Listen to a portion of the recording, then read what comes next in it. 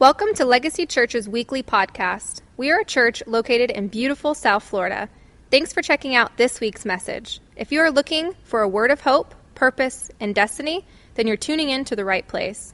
If you enjoy the ministry of our church, you can help us by sharing the message like this, by supporting us financially. Just press the Give button on www.yourlegacy.church. It's quick, easy, and secure. Now let's prepare our hearts to hear this week's message. If you have your Bibles, please turn to Genesis, the 3rd chapter. And I'm going to be reading from verse 1 to verse 7. And I don't want you to turn to it now, but we will be also reading Matthew, the 1st chapter, verses 20 and 21. But we will turn to it towards the end of this message. We're going to do something a little bit different at the end of this message. It will make sense at the end, but I will pray and close out, give us the benediction. But service will continue on out. Again, it will all make sense at the end. And so I'm asking that you would stay with us. And so at the end of the prayer, please do not turn off, click off. Please stay with us. Genesis, the 3rd chapter, a very familiar passage of scripture, verse 1 through 7. I would have hoped that all of us have read Genesis, the entire book to be exact, but I would hope that all of us have read this particular chapter, at least the first couple chapters at least. Genesis, and I'm reading from the Amplified Bible, so you're more than willing to click on the Amplified translation in our Bible platform that's on our presentation. Or you're more than welcome to read your translation or just follow along as I read. Genesis, the 3rd chapter, verses 1 through 7. Now the serpent was more crafty than any living creature of the field which the Lord God had made. And the serpent, that is Satan, said to the woman, "Can it really be that God has said, 'You shall not eat from any tree of the garden'?" And the woman said to the serpent, talking about Eve, "We may eat fruit from the trees of the garden, except the fruit from the tree which is in the middle of the garden. God said, 'You shall not eat from it nor touch it, otherwise you will die.'" Verse 4, but the serpent said to the woman, where is Adam in all of this? That's another message for another day with men and women in marriage, but that's another message for. But the serpent said to the woman, "You certainly will not die." Verse 5, for God knows that on the day you eat from it, your eyes will be opened and you will be like God, knowing good and evil. Verse 6, and when the woman saw that the tree was good for food and that it was delightful to look at, hunger, attraction, lust, I'll leave that alone. And that it was delightful to look at, and the tree to be desired in order to make one wise and insightful. It's a dangerous thing to look at something and already draw a conclusion of what you will be if you connect with that said thing. But I'll leave that alone. She took some of its fruit and ate it, and she also gave some to her husband with her, and he ate. In verse 7, then the eyes of the two of them were opened, and they knew that they were naked. And they fastened fig leaves together and made themselves covering. For a few moments, I want to preach from the subject, it's a trick. It's a trick. It's a trick. It's a trick. If I was the look at your neighbor and tell your neighbor type of preacher, I'm not. I would say tap your neighbor and tell them it's a trick. Let us pray. Father, we thank you. As always, God, we know that we are not here by accident. And so, God, you have set forth a word before us. We pray that we would hear what you have to say to us. God, remove all internal and external distractions. God, I don't know. I know, but they don't know what you mean by it's a trick. And so my prayer is that attentive ears would be in store. But God, I don't want to leave myself out of this because I'm no different than they are. So preach and teach to me too, even though you've given me this word. Holy Spirit, this is your pulpit. This is your airwaves. This is your place. Have your way. Stir up anything that you desire to stir up, however you choose. And God, when it's all said and done, we'll give you the glory and the thanks. God, I personally ask that you would increase your spirit in me so that your word can go forth, not me. As always, let the words of my mouth and the meditation of my heart, Lord, please be acceptable in thy sight. Oh Lord, you are my strength, and indeed, you are my redeemer. In your name, Jesus. Amen. It's a trick. It's a trick. My wife would probably make fun of me because for some reason and somehow, as I've gotten older, I can't understand what it is. I can't place my mind on it or around it, but I just cannot watch scary movies anymore.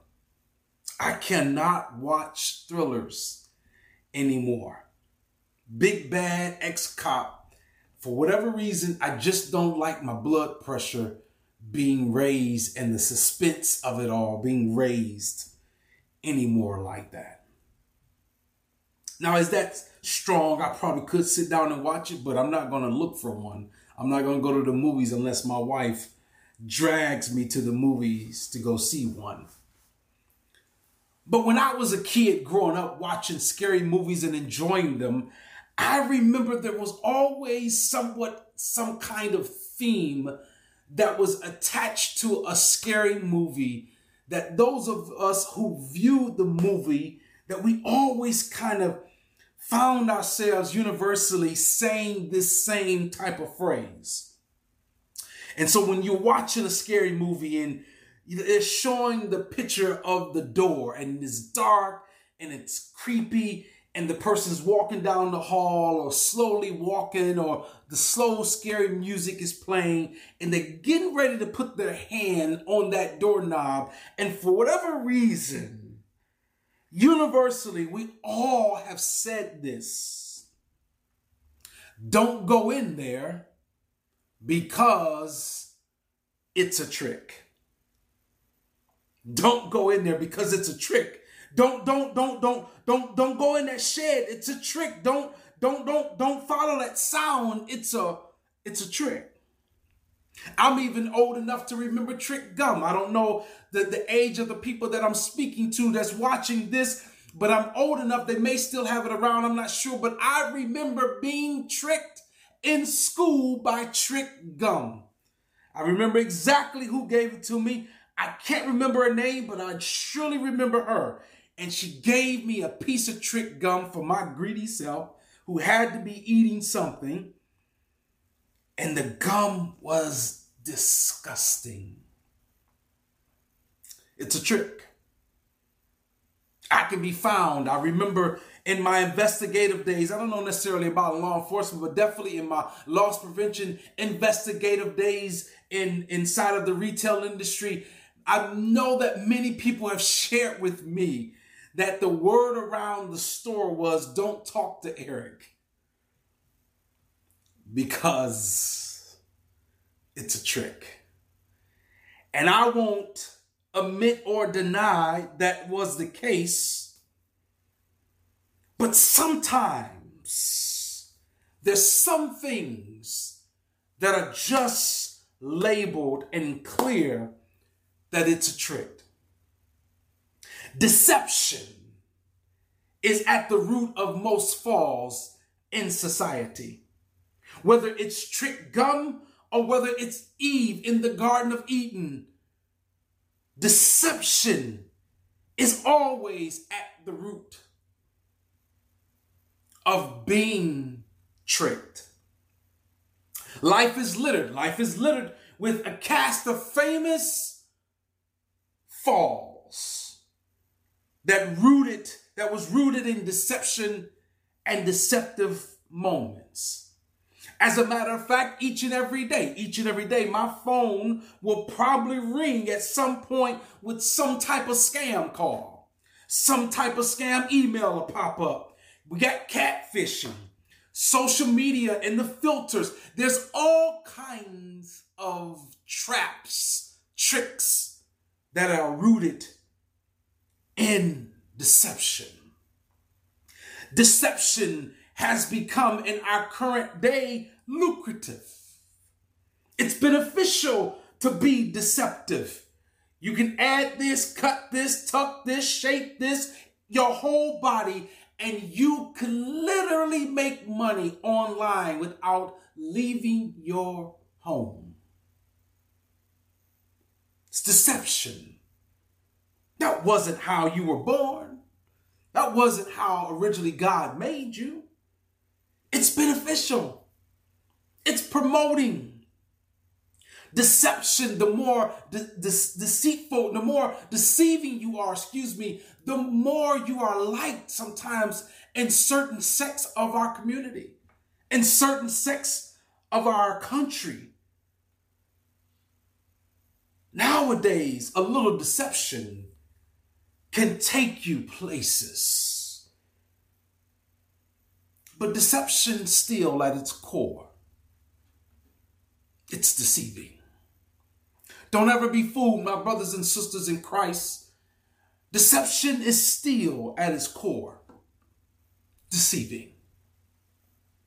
It can take you places, but I believe the question comes to us is, but what's there when you get there? I know that I'm not by myself, that I can raise my hand, that deception has taken me to some places. And little did I know what was there when I got there. The opposite of deception is real. And unfortunately, in our current day, real is arbitrary. False. Truth, as I mentioned last week, is arbitrary. But do you know sin is the original? Or sin originated in deception. Sin, this ugly thing, originated in deception. In case, my brothers and sisters, that you have not discovered what we're going to preach about today, from reading Genesis 3, we're going to talk about sin. I'm just going to let the cat out the bag. I'm going to make us uncomfortable. I come to talk about sin. Sin originated in deception. And so let's talk about sin here a little bit. Let's talk about its origin. As a matter of fact, the study of sin is called hermetology. There are two Greek words in the New Testament that defines sin. One is hamartema, which means to miss the mark. And parabas, or parabasis, it means to overstep a forbidden line. And so the way the New Testament defines in the Greek sin is to miss the mark, and perhaps in missing that mark, you might have overstepped a forbidden line. So when you sin, you miss the mark. What mark? God's mark for us. His mark for us is holy. Dead sinner smack holiness. To overstep a forbidden line is to cross the line that God has said to not cross. It is to step into violating God's law, which is his precepts and his commands. And so sin originated in deception. Well, let's talk about sin. You can't talk about sin without connecting it to someone. Lucifer, Satan, the devil himself. Sin was introduced into our universe before perhaps the foundation of this earth, before the foundation of this world. The Bible tells us that Satan, Lucifer, was an angel in God's army. The Bible says that he was an angelic creature. He was beautiful. If you turn to Ezekiel, some say that they're talking about the king of Tyre, but also some has said this is an explanation of Satan. The Bible says in Ezekiel 28:11, again the word of the Lord came to me saying, Son of man, take up dirge for the king of Tyre and say to him, thus says the Lord God, you had the full measure of perfection and the finishing touch, full of wisdom and perfect in beauty. Talking about Satan here. He says, you were in Eden, the garden of God. Every precious stone was your covering. The ruby, the topaz, the diamond, the beryl, the onyx, and the jasper, the lapis, the lazuli, the turquoise, and the emerald, and the gold. The workmanship of your settings and your sockets was in you. They were prepared on the day that you were created. You were the anointed cherubim who covers and protects, and I placed you there. You were on the holy mountain of God. You walked in the midst of the stones of fire. You were blameless in your ways from the day you were created until unrighteousness, and evil were found in you. Through the abundance of your commerce, you were internally filled with lawlessness and violence. And you sinned. Therefore, I have cast you out as a profane and unholy thing from the mountain of God. I have destroyed you, O covering cherubim, from the midst of the stones of fire. Your heart was proud and arrogant because of your beauty. You destroyed your wisdom for the sake of your splendor. Verse 17, I cast you to the ground. I lay you before the kings that they might look at you. You profane your sanctuaries by the great quantity of your sins and the enormity of your guilt, by the unrighteousness of your trade. Therefore, I have brought forth a fire from your midst. It has consumed you, and I have reduced you to ashes on the earth. In the sight of all who looked at you. Verse 19, all the peoples, nations, who knew you are appalled at you. You have come to a horrible and terrifying end and will forever cease to be. Satan, at some point, thought that he could dethrone the king and be the king. And that is King Jesus. In the same way, he got the idea that he could be God. That he had whatever needed to be God. He deceived himself. He was led by deception. And then God creates the world. And he puts his people in the garden. And here we find our text where sin was introduced into the world via the serpent, via Satan, the fallen angel from heaven. I want to bring our understanding about the functions of the enemy and how he tries and how he gets us to sin. And here are the three functions. He sows doubt, he grows deception, and harvests devastation. Doubt, deception, devastation. There's no other equation that this transpires. I've said many times, and I'll keep saying, and I got this from my good friend, Pastor William Gibbons out of Atlanta, Georgia. He has no new tricks. He has no new schemes. He has no new strategy. He has no new formula. He has the same thing that got him cast out of heaven. Deceive myself. Deceiving equals to devastation. And so here in our text, we find our first parents, and they're kind of living in perfectness, living in paradise, totally dependent upon God, don't even understand the concept of depending on self, following God's commands, and it is a beautiful marriage. It is a beautiful union. And here comes old crafty Satan in the form of a serpent. The first thing that I want to break down as what happens when the enemy is transpiring to an attempt to get us to sin is he sows doubt. Look what the Bible says in verse 1. He says, now the serpent was more crafty than any living creature of the field which the Lord God had made. And the serpent said to the woman, can it really be that God has said, you shall not eat from any tree of the garden?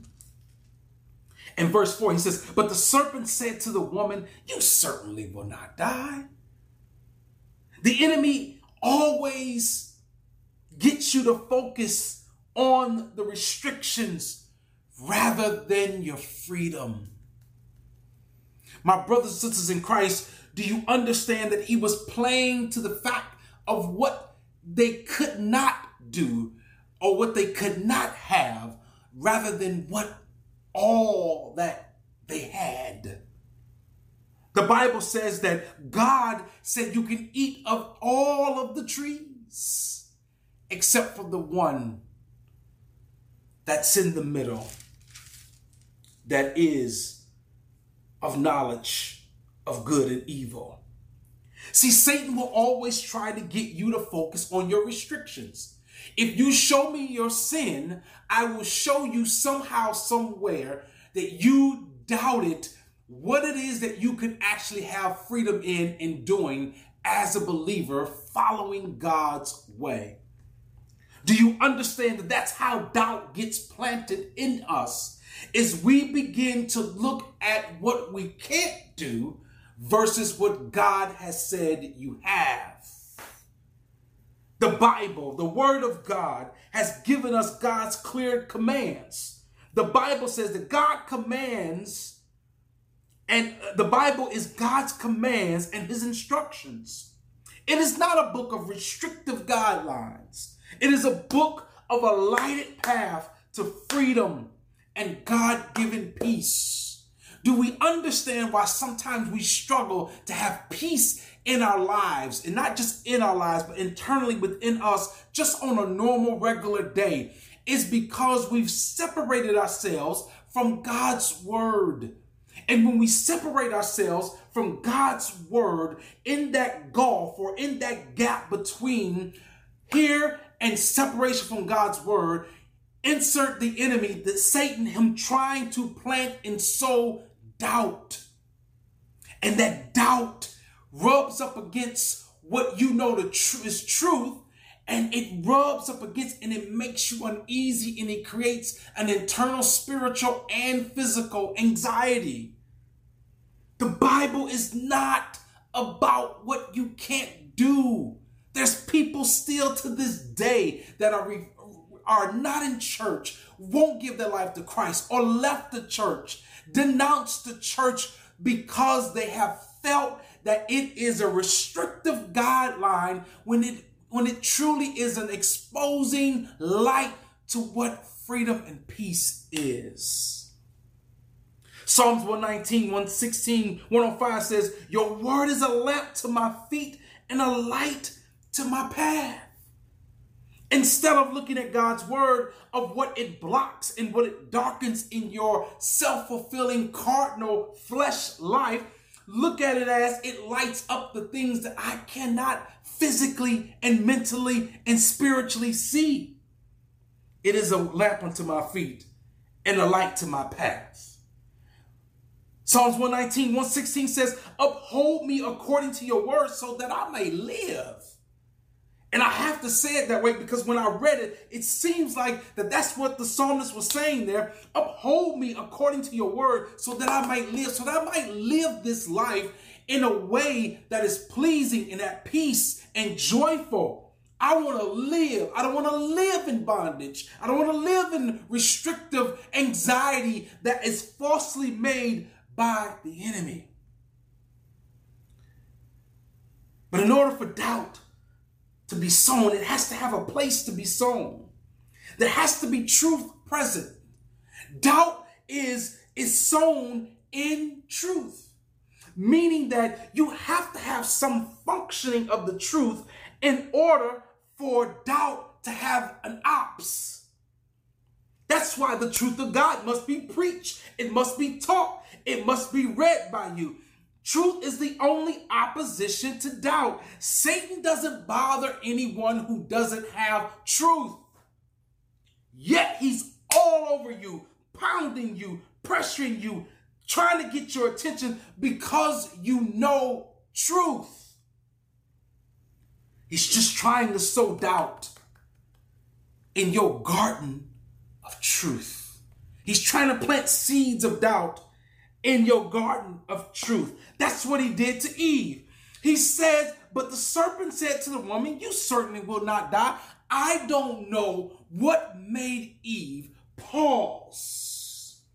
My brothers and sisters, can I just preach about that pause? Can I just preach about that moment when you know truth, but false truth comes and you pause to entertain it? How many of you are in situations that you're in now because you paused and entertained a false? I don't know why Eve paused. I don't know what it was. I don't know why she didn't run away, but for whatever the reason, she paused. And when she paused, she gave him an opportunity. What was the opportunity? In his appeal, Satan appealed towards our natural desires.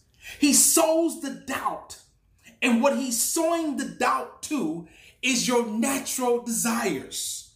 Immediately he begins to talk about what they can't do versus who they have. What they can't do versus who they have. They have all the trees, but they have the one who makes the trees. He always appeals and sows doubt to your natural desires. I'll leave that alone, but I'll let you depict what those things are for you, your natural desires. One of the reasons that we struggle, and I'll just use myself, I'm struggle to eat the right things because when I'm hungry, I'm tempted to my natural desires. I'm not tempted to my knowledge. My knowledge says, Eric, eat healthier things with less sugar, and so it won't make your belly fat. It won't make you have clogged arteries. It won't give you high blood pressure and kill you someday. It don't appeal to my thoughts. My hunger appeals to my fleshly taste desires.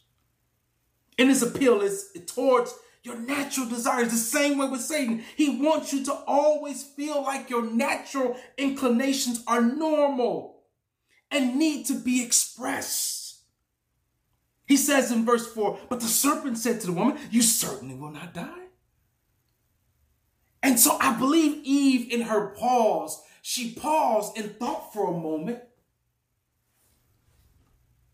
well, I don't think I should die. What she didn't understand is that she was with the one God had made them to live forever. We didn't get cursed to die physically until they disobeyed God. You got to read your Bible. And so he always sows doubt to our natural desires in his appeal. In Matthew 4:2, Jesus was tempted the same way by Satan. It says in verse 2, after he had gone without food for 40 days and 40 nights, Jesus was in the wilderness fasting. And the Bible says he became hungry. And verse 3, when you come up on Jesus, what do? You tempt him at his natural deficiencies. He says in verse 3, and the tempter came and said to him, if you are the Son of God, command these stones to become bread so you can fill your belly. He always sows doubt to your natural deficiencies, your natural desires. You find me, you show me your sin, and I'll show you where doubt latched on like a virus to your natural inclinations, desires, and deficiencies. But the second thing, I'll move on, is he grows deception. Look at verse 5.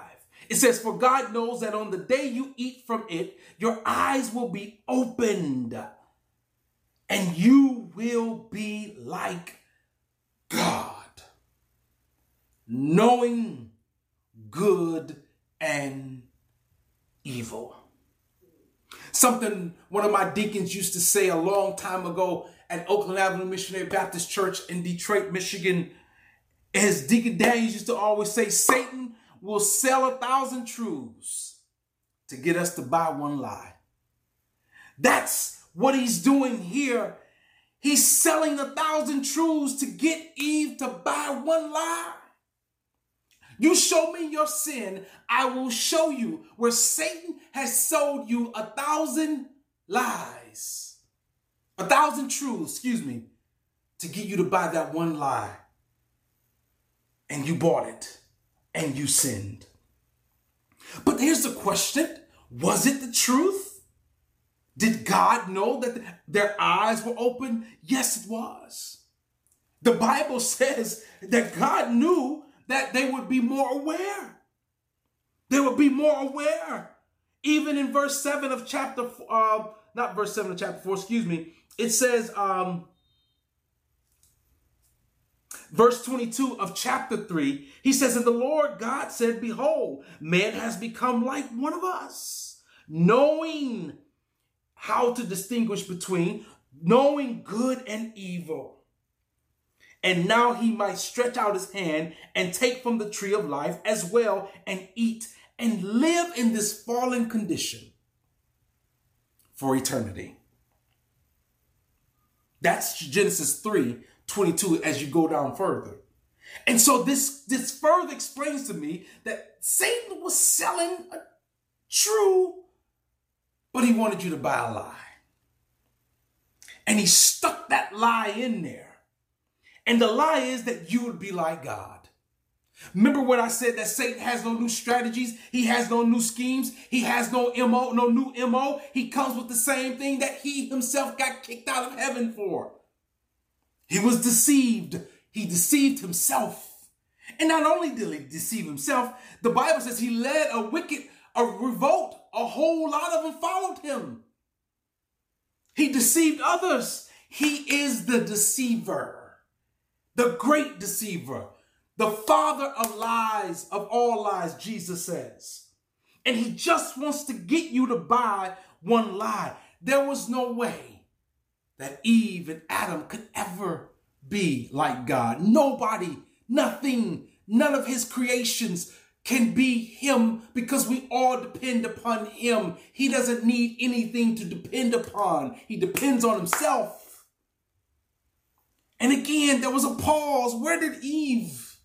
What was she thinking in the pause? How many people are in prison because of the pause? Here's truth. You quoted back truth to him. You know truth. But this came in and you paused. And you took a look. How many people are dead because they paused and took a look? And he says you'll be like God, knowing good and evil.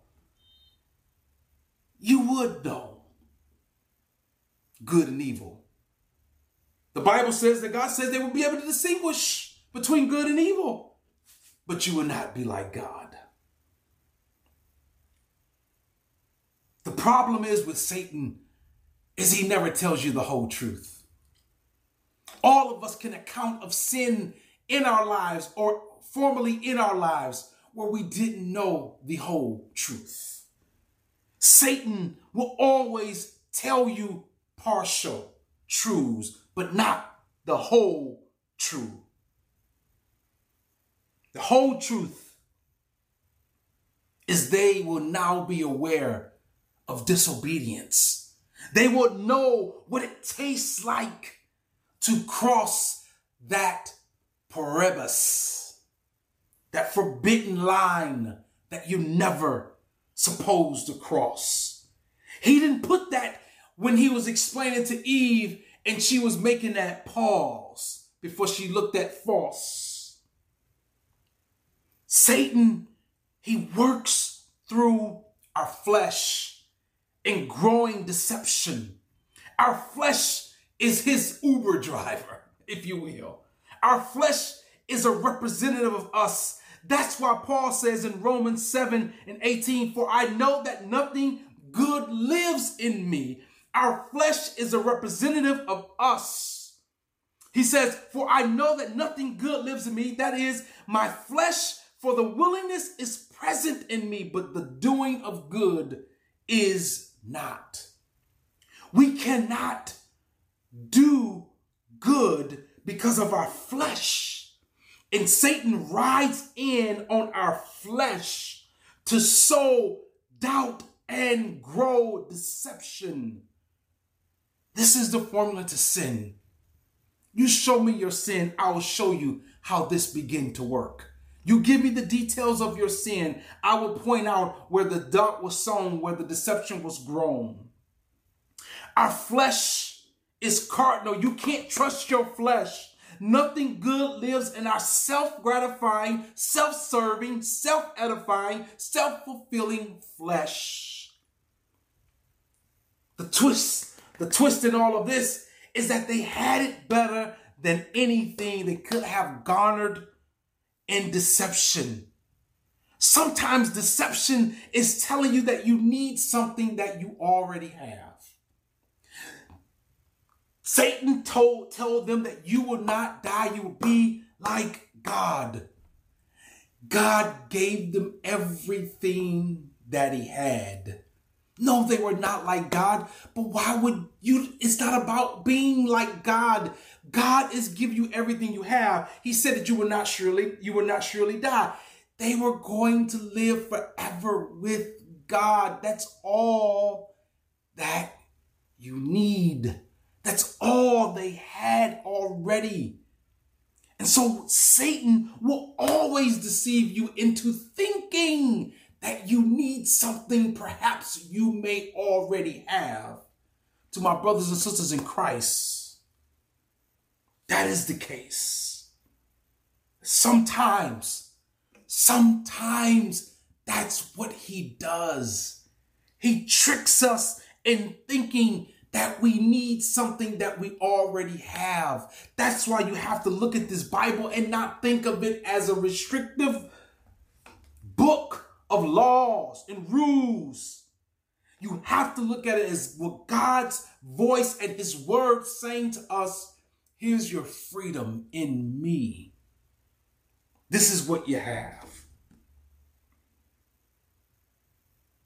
In the story of David with Bathsheba, and while Nathan is calling David to the carpet in 2 Samuel 12:8, the Bible says what God said to Nathan to say to David. It says, I also gave you your master's house. Telling David, what are you doing? Why are you blowing this? You're with me. Do you know what I have? He says, I also gave you your master's house and put your master's wives in your care and under your protection. And I gave you the house of Israel and of Judah. And he says, and if that had been too little, I would have given you much more. Satan, in his deception, is always deceiving us. He grows deceptions on the back of our flesh. Perhaps that we need something that we already have. And then when doubt is sown and deception is grown, a harvest arises of devastation. The reason why I say harvest of devastation is because you can grow things. You can see something growing. You can know that the seed is planted and it's growing because you can see the leaves. But when the harvest has come, that's when it's ready to be taken. And I'm telling you, sin is when and where you get took. When doubt is sown and deception has grown, devastation is ready for the taking. Several things happen that constitute as devastation, or in parentheses, death. One, they disobeyed God. They fell from the fulfillment from God. God gave them, it was a free-flowing connection in whatever they needed. They became aware of what was kept from them from destroying them. God did not want them to know good and evil in this fallen state. That's where we live now. We know good and evil. We have knowledge. We can distinguish between the difference. And that was problematic. They were now the sole owners of shame naturally. When you sin and that shame comes upon you, that is a natural feeling. We own that shame. That is now attached to us. They were living in a shame-free life. In a shame-free life. Look at verse 7. It says, then the eyes of the two of them were open, and they knew that they were naked. The first thing that they were aware of were their natural desires. The natural. They became aware of wrong. They became aware of mistake. They became aware of shame. And in the end, they began the greatest striving that has destroyed and still destroying so many people to this day. And that is trying to fix their own spiritual problem. See, when we sin, we break the fellowship with God. He no longer sees us. That's why David says, don't turn your face away from me. When he was talking about his sin with Bathsheba, because he's a holy God. He can't see sin. And now they were separated from him, which therefore made all of us separated from him. The Bible says that they hid from his presence. That's what sin would do. It will give you the thought that it makes all the sense in the world to hide from the presence of God.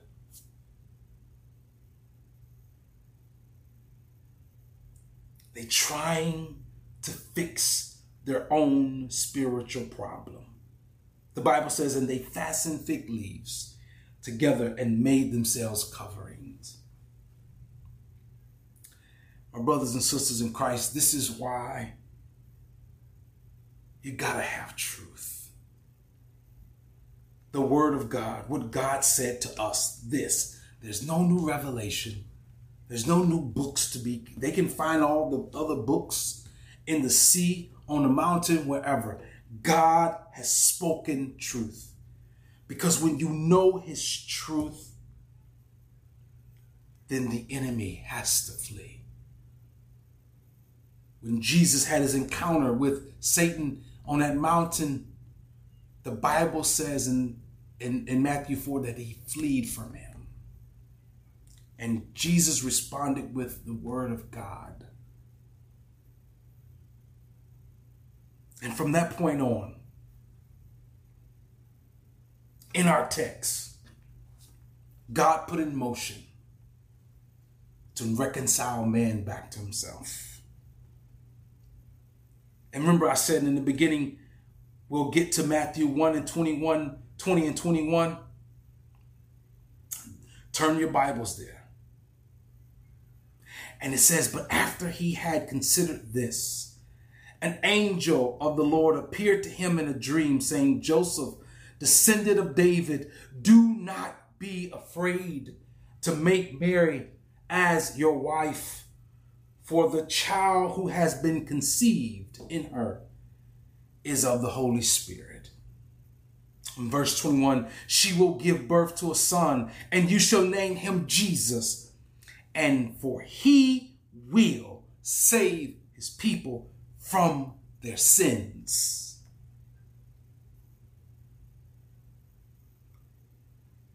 John 1:29 says, the next day he saw Jesus come to him and said, look, the Lamb of God who takes away the sins of the world. Romans 5:15, Paul says, but the free gift is not like the trespass. For if many died by one man's trespass, much more did God's grace and the gift by the grace of the one man, Jesus Christ, overflowed to many. What are you saying, Pastor Eric? All of that because doubt was sown, deception was grown, and devastation was harvest. And so God, through the Old Testament, choosing the Israelites, had to put into place for Christ Jesus, the only one who could come down and save his people from their sins. It's a trick. When you sin, it's a trick. It's a trick. I don't know if you're sitting in your sin, about to sin, formulating your sin. I'm telling you, doubt, deception, and devastation, sin. And that's why Christ had to come. And he came and he did what he did. He died on the cross and they put him in the tomb. And he rose on the third day as he said he would, fulfilling the scriptures. And it is done. What does that mean? That means your sins can still be sown from doubt, made, grown from deception, and harvest in devastation. But Christ paid the penalty. Because back then, it was death, and that was it. And you died physically, you died spiritually, and that was it. And God, in his loving, amazing grace, we just sung about it,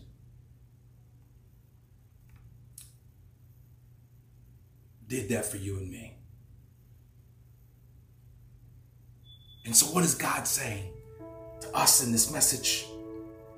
Don't be tricked.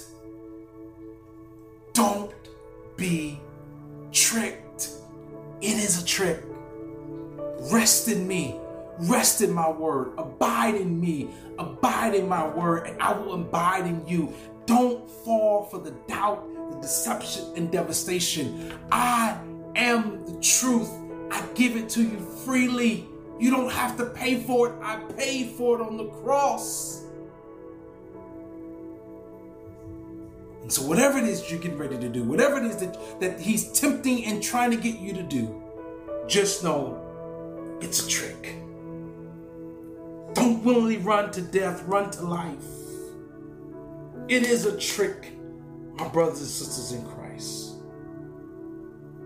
1 Corinthians 10:13 says, no temptation has overtaken you or enticed you that is not common to human experience to man, but God is faithful, and he will not let you be tempted beyond your ability, but along with the temptation, he will provide the way out as well, so that you will be able to endure it. Some translation says to be able to stand up in it. Fight it, my brothers and sisters. Fight it. Fight it. Fight it. Fight it with truth.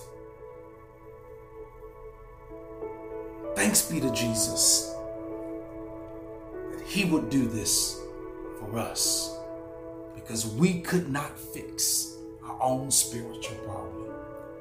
And that's what you see out in the world, and all these other religions and all this other stuff that people are doing to try and find peace, and all this quote unquote manifestation that we see is happening. Stuff is cultish.